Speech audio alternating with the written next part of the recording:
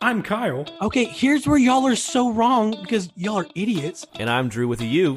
As the boss of this podcast, I'm going to say... And I'm Handsome Drew. Yeah, it's fine. It was all wrong. It doesn't have to be true. I just have to say it with confidence. I learned that from presidents. Anyway. And this is not... And this is not... And this is not... This is not the podcast you deserve. Welcome to episode 92 of Not the Podcast You Deserve. This week on Not the Podcast You Deserve, we're breaking down episodes 3 and 4 of the new Disney Plus series, Obi-Wan Kenobi. Guys, I guess you guys have both watched these episodes, and I'm assuming we have some stuff to talk about. But I would lead off with, Drew Crawford, you're so wrong. Little Leia is maybe my favorite actress of all time. She's killing it in this series, and I really, really liked her. So we're going to have lots of more hot sports opinions after that, or beyond that, here to come. We're talking about stuff we liked, stuff we didn't like, and some plot holes we might foresee coming in the future, and where we think the series is going. So you guys wanted to open up to you guys after watching episodes 3 and 4. Let's stick with episode 3 right now. What did you really like about episode 3? Love that Zach Braff was in it. And yeah, how about that? That was really great. And I knew I was endeared to that character from his opening line. Right. When they, little Leia, to your point, I think she does a phenomenal job in these 2 episodes. And you know what? I might be eating my words here from earlier on. She's doing a really good job. I think the main thing that pulled me out of her as a child actor early on was her outrunning all those bad guys, as we had previously talked about ad nauseum, so I don't want to bring it up again, but that's more of a director choice, not her acting ability. And when she's just sitting there talking to people, she does sometimes steal scenes. She's pretty great. Yeah. But when she tells that whole story to Freck, and he just goes, well, that's a weird story. I was like, I'm in on this character. Love what's happening. Then I Googled it and said, oh, it's Zach Braff. I'm double in. Let's go. Give me more. Right. Double in. Yeah. I think it's cool they've got one big cameo pretty much for every episode. And then in that same episode, and she also comes back in episode 4. The woman from Game of Thrones. Yes, that's what she is in. I mean, she's in lots of stuff. And her name, she's in tons of stuff. And her name is Indira Varma. Which was really close. I think she's a phenomenal actress. Yeah. Phenomenal. Everybody drink twice. Yeah. She is a great actress. She's been in tons of stuff, but most recently, I guess, Game of Thrones, where she played an awesome character. Mm-hmm. I think she was really good in both episode 3 and episode 4. And I think you do kind of need those cameos in this show for 2 reasons. One, because you have the little girl actress who is still just a child and she can only carry so much of a scene. Yeah. And then you've got Obi-Wan, who has to be this kind of stoic Jedi figure that doesn't show much emotion. Right. So you kind of have to have different cameos in there to mix it up a little bit, which I think they're doing a really good job with so far. But my favorite part about episode 3 was that you do see Obi-Wan, Ewan McGregor, as Obi-Wan kind of start to break down once he's learned that Anakin is alive and sees him again for the first time. And Ewan McGregor does a great job of conveying, like, oh no, I messed up. This is not good. Yeah. He does a really great job with that. Starting with, go ahead. Yeah, I was going to say the same thing for me. Episode 3 specifically, I really love, you get to see the wheels starting to come off on Ben Kenobi.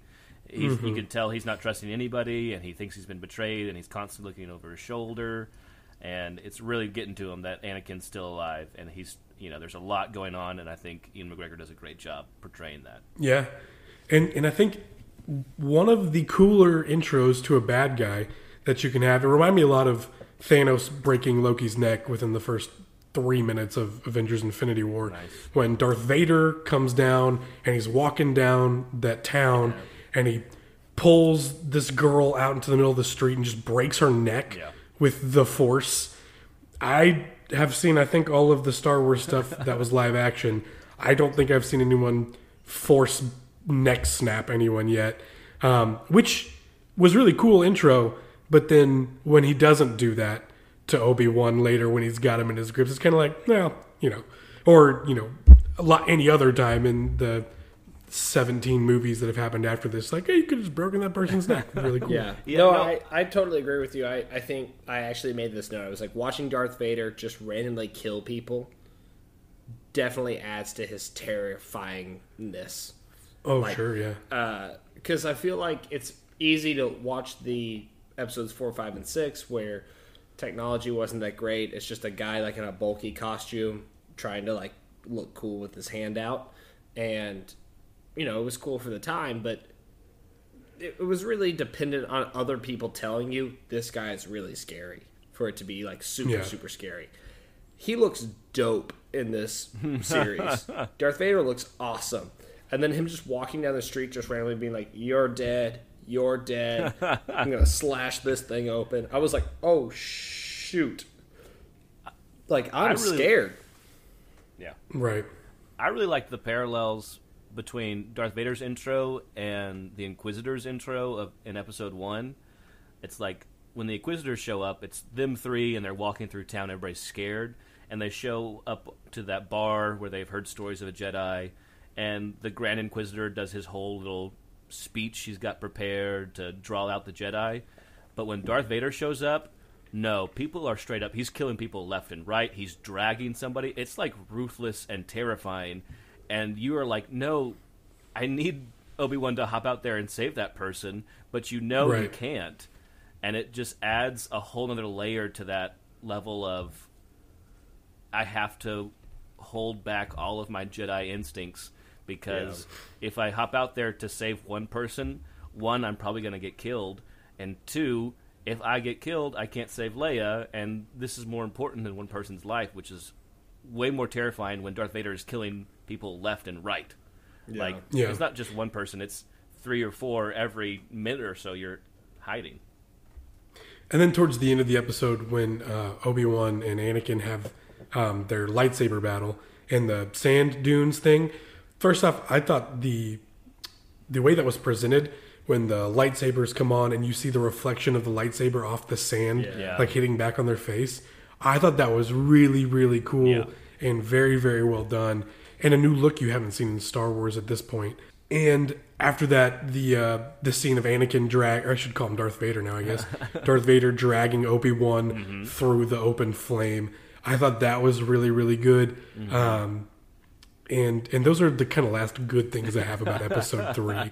Does anybody else have any good things to say about Episode 3? I liked the Reva stuff where she kind of finds the path, and you start seeing her piece together some things, and you start getting some more, what seems like some more character development on her. And I was a little confused on the geography of how she ends up on the other side of Leia on the tunnel. Yeah. That was a little confusing, but I did like that ending where Leia runs into her clutches instead of safety. I saw that as well and just assumed in my brain that she walked in, saw the tunnel, said, "I think I know where this is going," and then Jedi kick flipped all the way over there, like she did in parkour all the way there. She did in the second episode, where she just spent way too much energy than she needed to just flip and parkour all the way over there to then deliver a half-heartedly cool line.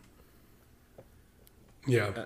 I will say the one other cool thing, or I guess good thing I liked about this, I really liked the loader droid. I thought he was great. I thought that his acting ability with no lines was better than like half the cast so far. So him just like gripping that hammer behind his back, and the only thing you know about him is the one line that Varma says when she says, "Actions speak louder than words," and then the only thing you see about him is being ready to kill some Imperial troopers.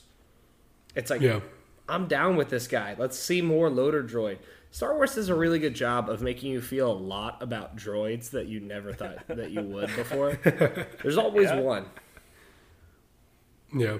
Well, and that actually reminded me, that standoff scene at the gate or checkpoint or whatever, when everybody's held at gunpoint, he's like, "Drop your gun," and then Obi-Wan somehow drops it and picks it up and shoots the guy or whatever. It's kind of lame, but I actually thought it was really well done. For what's going to happen as soon as that standoff takes place. You know where it ends, and you know how you get there.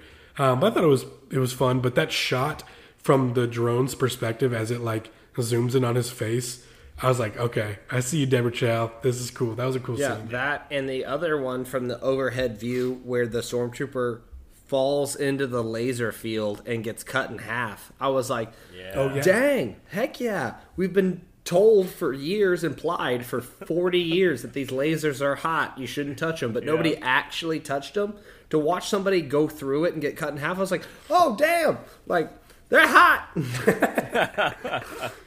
And this actually notes in episode 3 as well. I'm 98% sure the Inquisitor's theme that's playing whenever they're introduced and whenever they show up is very similar to the Imperial March, where I think it's the same notes, but it's in a higher octave, but it doesn't complete. It's that, but it's like stringed violins and stuff, and it's higher, and it never resolves, which I think is pretty cool. And I think Leia's theme is something similar to where it's very close to what Leia's theme is in the original trilogy and in the sequel trilogy now, but it's like they've gotten the core of it, but they never let you finish on the same notes that they do finish in the original trilogy, which I think is pretty cool because this is like the developing of those characters, so it's their themes being developed. I can't prove that musically, but to my untrained music ear, I'm pretty sure that's what they're going for. Anybody else have any good stuff to say before I get to some of my knocks on this one? I did think this. It's maybe not good, maybe not bad. It's more neutral and just kind of funny. I did like that the age-old Star Wars trope, I should say, of, ooh, hey, I hit the thing and it didn't work, so I'll just shoot it and see what happens. Still do that. And I also love that it's basically the same mechanic that Obi-Wan uses in episode 4 to turn off the tractor beam. It's that same kind of like more like handle, and he can't figure out how to use it right now, so he just shoots it. Then later on in episode 4, as an old man, he actually knows how to use it. And he hides and he turns it off, and it's a good way of showing reverse character growth, if that makes sense. Like you show him in a prequel not being able to do something that actually 40 years ago he did without thinking. So I like the reverse engineering of that story arc. Which is maybe a cool parallel to how Obi-Wan first failed with Anakin, but then he succeeded with Luke, even though he's only around for like the first 35 minutes of that movie, I guess, or maybe a little bit longer. But, maybe that's the point. Maybe he spent too much time with Anakin, and that was the problem.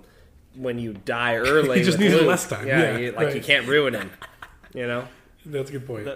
The last good thing I want to mention about Episode 3, we talked about it a little bit, is the fight between Vader and Obi-Wan. You mentioned the lightsabers and the lighting is super cool, which it is. It's very cool to see them both kind of lit by their lightsabers in the dark. But when Ben runs off and turns his lightsaber off and it's just dark, and you don't, like, he could feel his fear, that was a legitimately pretty scary moment in the episode. Yeah. And you, like, don't know where Darth Vader is, and he always seems to be coming from in front of you, which is terrifying and, like, really true to his character. I feel like, from what I've heard in the comics and stuff, in the Order 66 era of his Jedi hunting days, Darth Vader was straight up terrifying and just a force that you can't get away from. So I thought they did a pretty good job until they do get away from him. I was going to ask you, Star Wars nerds. I believe when Obi-Wan is in like the secret underground tunnel thing, he reads something on the wall and says Quinlan was here. Yeah. Who is Quinlan? Should I know Quinlan? I think he shows up more in Rebels, and I didn't watch Rebels as much, but he's a pretty famous Jedi that gets a lot of time in the cartoons, especially. Okay. He's got like a little yellow line across his nose. Okay. That's the big defining feature that I see him. But he's a cool dude. He's a fan favorite for sure. Okay, so maybe they set that up for some future stuff then. The number one problem I had with episode 3 was after the first 2 episodes, which is, I don't know, let's exaggerate and say 75% of it is this little 10-year-old girl outrunning all of these adults. Yeah. Episode 3 ends with her taking off and running away from the third sister. And I was like, oh, well, she's obviously going to get away from her. Yeah. And then episode 4 starts and she's like in chains and she's like been caught. And I was like, how did you outrun everyone and their mother for 2.5 episodes and now you get caught? Like, oh, she's tired. Okay. She's tired. You can't run forever. That was my big one where I was like, oh, obviously she's going to get away. And then she didn't. But really, I thought the episode was actually really good front to back until they got to the scene where Game of Thrones girl like shoots whatever, vibranium, and, like smoke, whatever. Yeah, and then she's able to like drag Obi-Wan away after he was just in the clutches of Vader, who we now know can force neck snap, and has just dragged him through fire. Like I don't know what a better answer is to that. I just kind of felt like, obviously he's going to get away. Yeah. But like, can we be creative about it, or at least not? I don't know. I agree. I didn't like how that happened. It was the weakest part of the episode that Darth Vader, up until this point, has been an unstoppable force, and then he can't cross the fire. And it wasn't even like he was scared of the fire from his lava days or whatever. It was just, it seemed... that suit's got to be fireproof. After you've lost all of your limbs and burned all over every inch of your body. What kind of improvements would you like to your suit? And it's like, 100% well, fireproof. by the fact that I'm burned to and I don't have any of my extremities, I'm going to say fireproof? I'm going to say fireproof. That would be the one. Yeah. My also, takeaway from that... number 2, if you could augment my voice.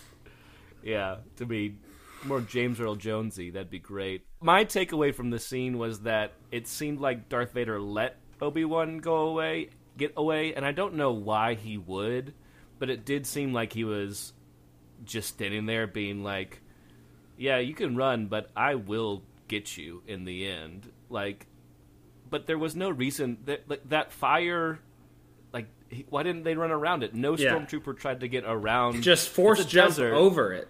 I mean, there's so many different ways. He has no legs anymore, so he didn't need. I don't know if his force jumping is great anymore. It is in the comics. He's flipping all over the place, and he's super strong. But there's no need for. Have you read these comics? I've seen panels of it. I haven't gone to the store and bought them, but I've watched YouTube videos of people breaking them down, and they look very interesting. But it's very clear that he could have stopped them, and so the fact that he didn't.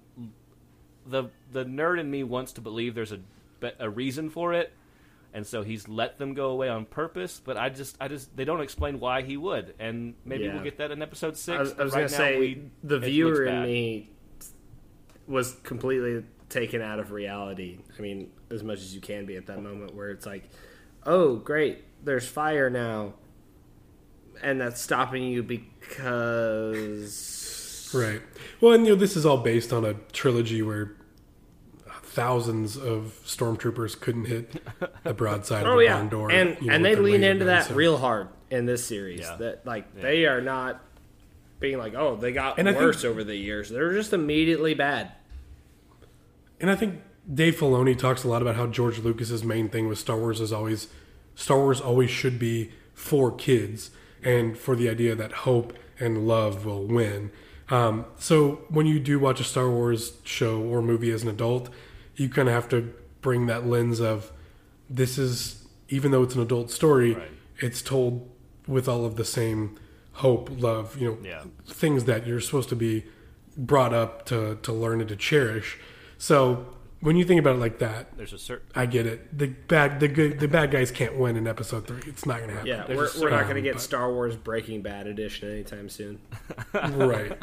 It does seem like something though that works really well on paper. Like the screenplay probably of that scene was very cool. Of Darth Vader sets this trap up to make Ben Kenobi feel the pain he felt in the lava planet, and then that's what leads to their escape.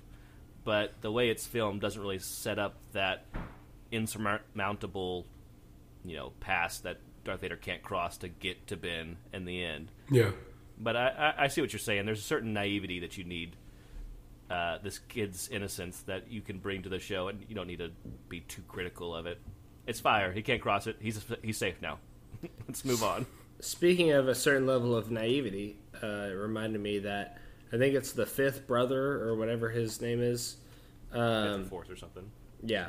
The guy from Fast and Furious Tokyo Drift. When he turns around and finds out that Obi-Wan has gone within 45 seconds, and he goes, "Now we'll never find him." And it's like, are you serious, dude? This is the closest you've been to him in a decade.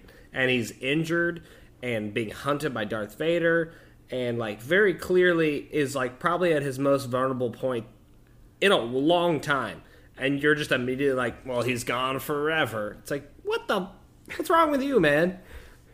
He's definitely a wet towel on Reva's, rampage to get Kenobi. Every single turn, he's just like, "You're terrible. You can't do this. Why are you even trying? You're not following the rules. Well, we'll never get Kenobi." Well, you need a little bit of a wet towel to balance out her drywall. Well, she's going to kill him real hard. Oh, yeah. She's going to kill everybody. Show, right? She's going to kill everybody, then Darth Vader's going to kill her. That's how it's got to happen. Yeah, I still think she's going to sacrifice herself to save either Obi-Wan or Leia as some sort of redemption act. Which maybe leads us right into episode 4, which I don't know about you guys, but while I was watching episode 4 of Obi-Wan, I couldn't help but just think this is just a New Hope.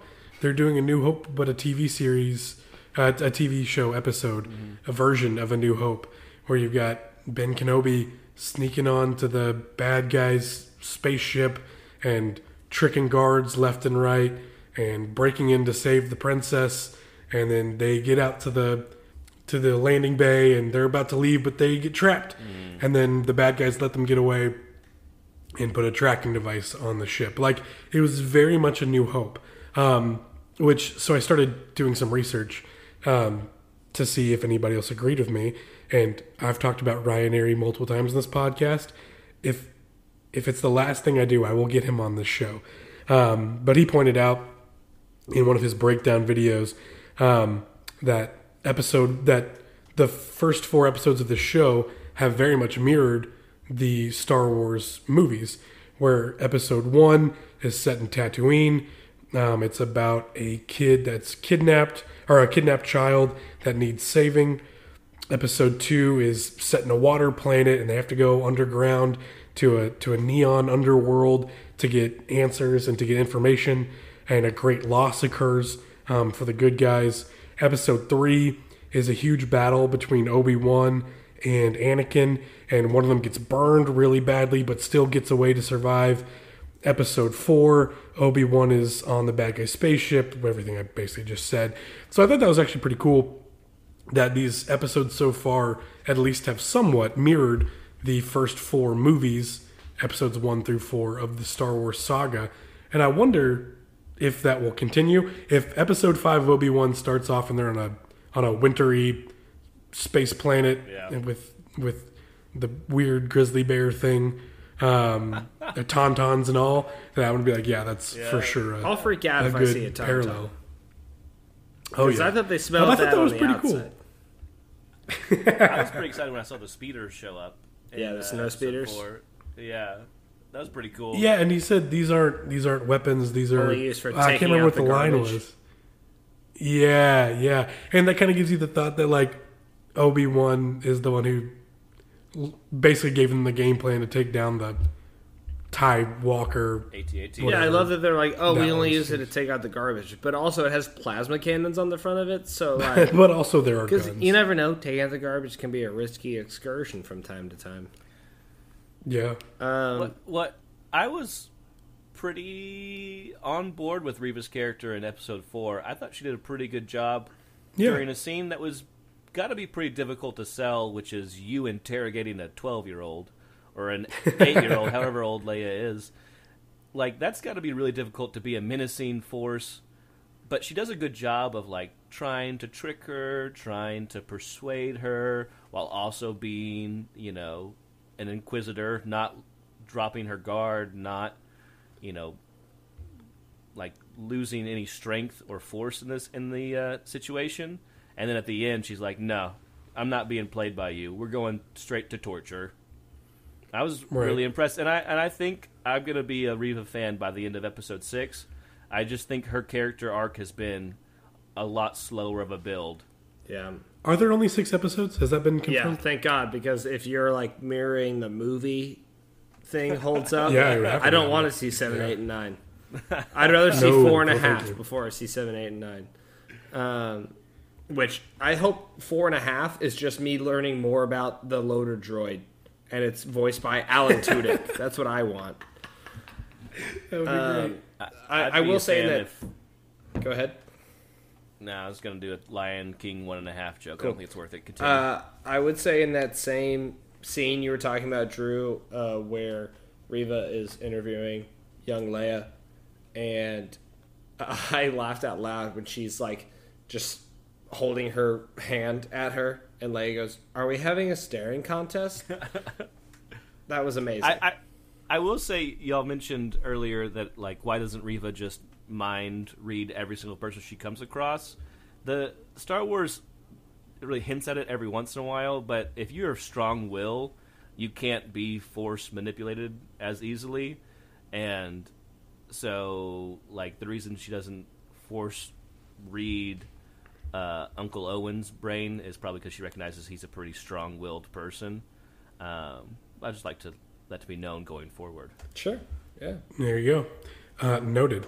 Also, Roken, the guy who plays the commander of the ship that Obi-Wan gets on, when he came on the screen, I was like, that dude looks so much like Ice Cube. Oh, yeah. O'Shea Jackson I'm pretty Jr.? sure that's not Ice Cube. Yeah, the guy from Straight Outta Outta O'Shea Compton. Jackson Jr. It was bothering me the whole episode, so I finally looked it up, and I was like, oh, he's from Straight Outta Compton, where he played and he Ice did great. Cube. I think. I mean, he was only in 2 yeah. scenes in this episode, and I thought he did great. He did a great job of portraying real emotion and actual backstory. Can y'all explain that I appreciated out of something I'm not getting out of all the characters?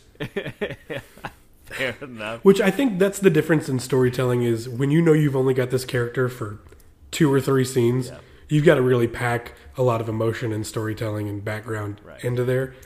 When you've got a character for hundreds of scenes over 6 hours, you've got time to develop it, and you've got time to see why this person is just angry and upset.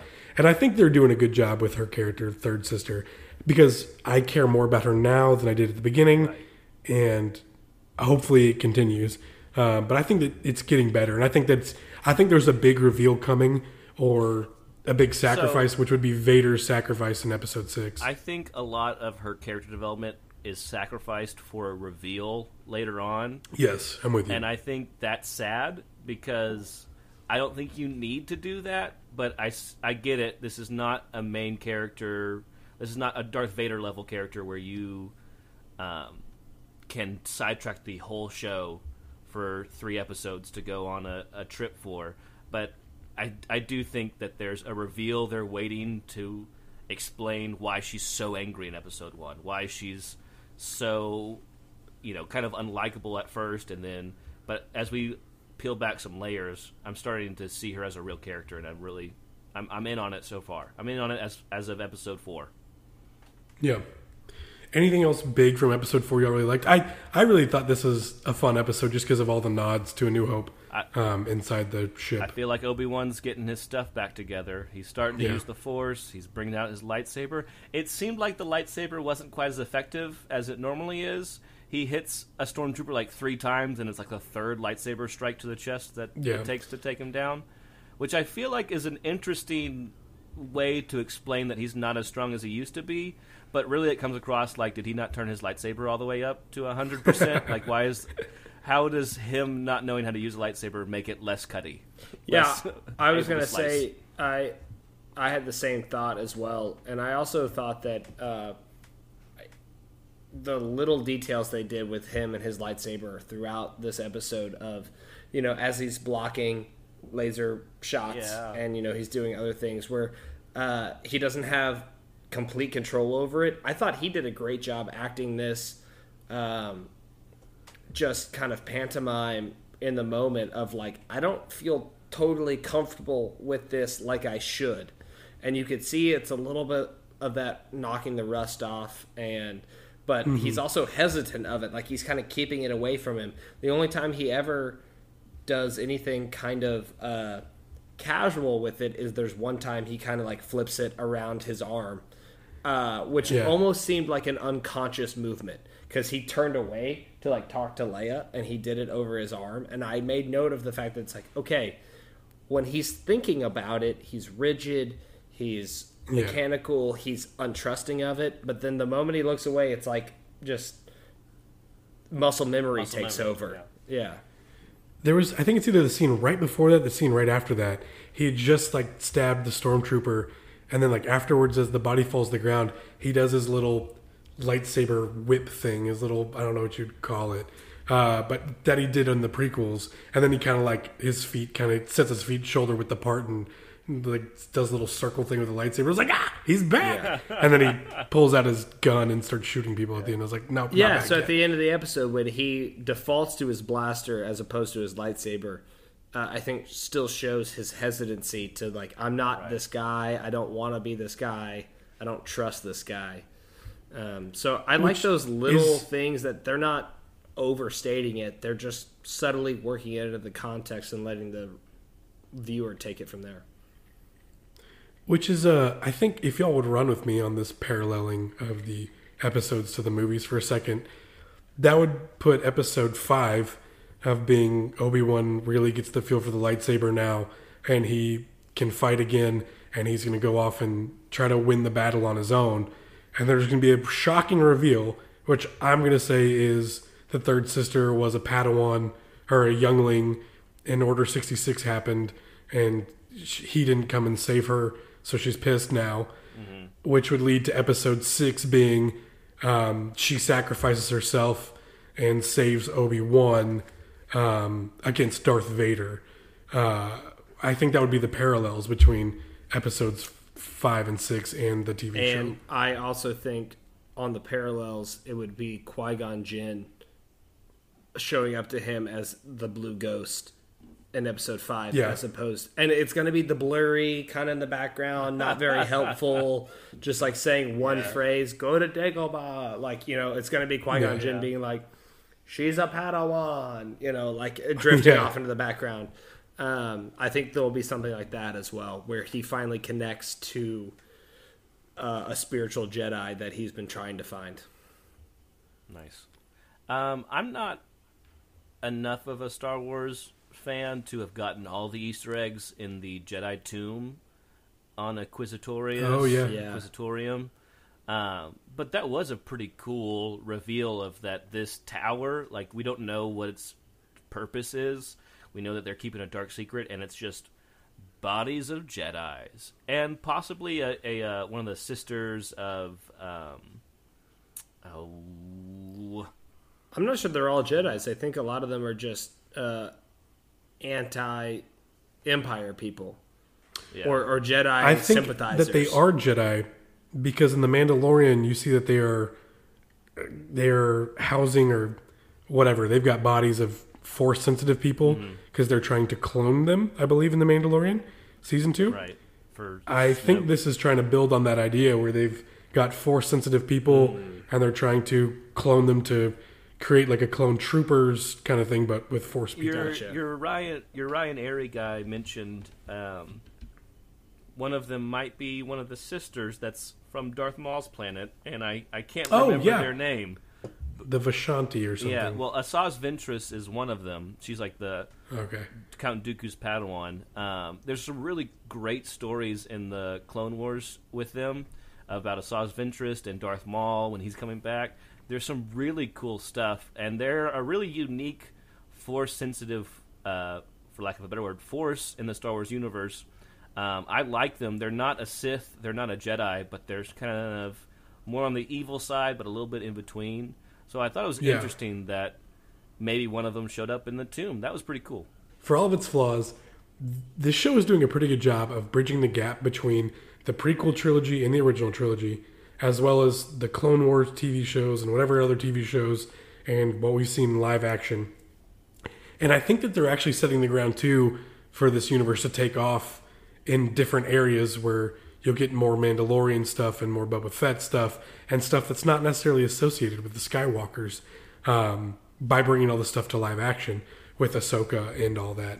So I think they're doing some pretty cool stuff, and they're keeping it all in the past too, which can get tricky because you can create plot holes real quick. And to piggyback off of that thought, I've always had a soft spot in my heart for any movie or TV show that tries to create something based off of a book or a comic book or, you know, some other source material that's already existed and has been beloved.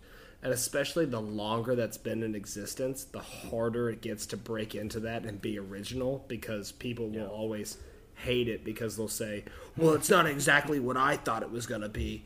And I've been a fan of this for 30 years. And so, especially when you get something like Star Wars that's, hey, this has been around since the 70s and has been beloved and has had so many iterations. It's got movies, TV shows, comic books, it's got animation, it's got video games, it's got whatever. And so much of it is canon. To say, I'm going to pick something that happens right in the middle of it with very well-known and main characters, you get really boxed into what you can do creatively. And so for them to make any kind of story that is compelling, dynamic, and interesting at all is a win. And I've actually been pretty impressed with this show just as itself, as a show. And then I give it, you know, another 10% boost because it's got a lot of handicaps going against it, saying we all know that these characters existed beforehand, and we know these characters existed, you know, afterwards. So go ahead and make me care about something in between, even though I already know what happens. And for them to take on that challenge, I think they're doing it well. You know, there's still several episodes to go. We'll see what happens. But so far, you know, there's been a couple things that I've like, that's not perfect. But they have so many things going against them that I've been very impressed overall. And you know Obi-Wan's going to make it out of that fight with Darth Vader. Spoilers, but they bro. did. You know he's got to. But they still did a really good job of inducing fear by hearing that lightsaber come on behind him. You're like, oh, crap.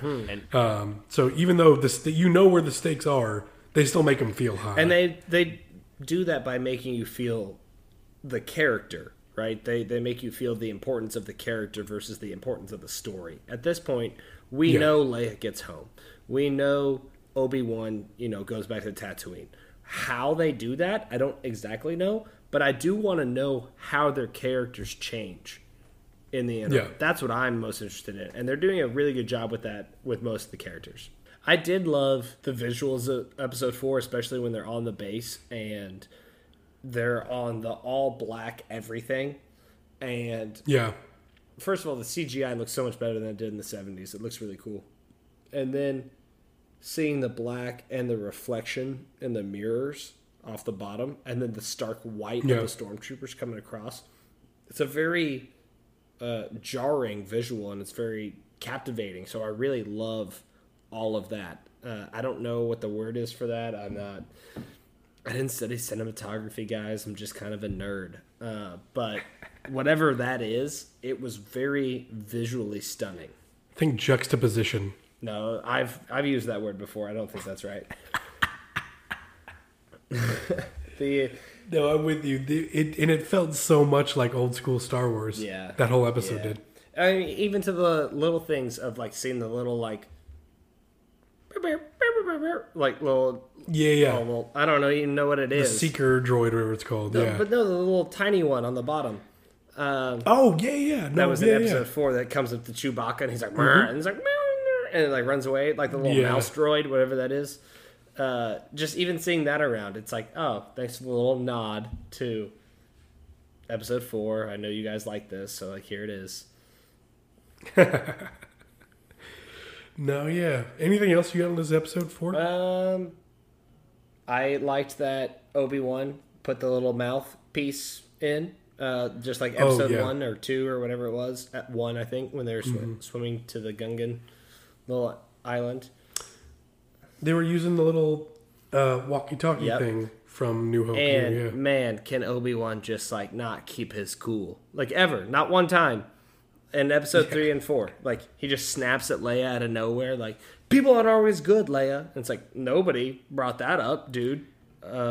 When you know you're undercover in enemy territory and you have an open walkie-talkie radio thing to your other person who is also undercover in enemy territory, why would you yell out, basically saying, we are undercover in enemy territory. Where are you? What's the plan to get out of this? Hey, what's your real first name? I'm going to say it out loud for everybody. Yeah. And also, where are you right now? Say it. Give me the exact coordinates. And then secondly, die. Yeah, that one got me for sure. And then also, I know the stormtroopers are dumb and they can't hit stuff and like they're just bad at their jobs in general. But at one point, Obi-Wan was like, "Oh shoot!" and then like jumped up like in the like little side corridor, and then but 1 second later, 2 stormtroopers come walking down that straight hallway, and I don't know. It's like they didn't turn a corner. They weren't walking backwards. It's like, right. What's the difference between them seeing 20 feet and 25 feet? Like, they should have been able to see him. I don't know. It just made me sad for all stormtroopers. Like, they're just guys punching a clock, getting a paycheck. Like, I don't think they're out there hunting babies and killing Jedis. They're just regular guys that think the Empire's bringing order to the universe, and they signed up. They probably saw an army recruiter that called their little hut in Tatooine when they were 15 years old. And they're like, "Mom, I'm joining the stormtroopers." And she was like, "Don't do that. You're going to regret it. You need to go to the farming school like your dad did." And he's like, "You can't tell me what to do." And then he signed up and he got a great pension. And then like he's just walking down a hallway one day, and then all of a sudden, because he's just talking to his buddy, he gets a lightsaber 4 times to the back of the neck because the guy doesn't know how to use it. Like, that sucks. That sucks for John over there. Like, I feel bad for TK-1489. Like, he was just a guy, just doing a job. He didn't know he worked for a big bad overlord. With the name John. And all because his mom didn't get to the phone fast enough, Like, you're going to get a lightsaber to the back of the neck because he just answered some Empire recruiting billboard? That sucks. That sucks for all TKs everywhere. Oh my god! And before you know it, your cousin's getting his head beat in by an Ewok, and like everybody's bad. Everybody's bad. But that's all I really had about episode 4. Oh, was that it? that was all. Just the stunning visuals and the mistreatment of stormtroopers, so it's fine. Well, if there's anything we missed, feel free to reach out to us at ntpodpodcast@gmail.com or on Twitter at ntpodpodcast. Thank you for listening. These are not the droids you're looking for.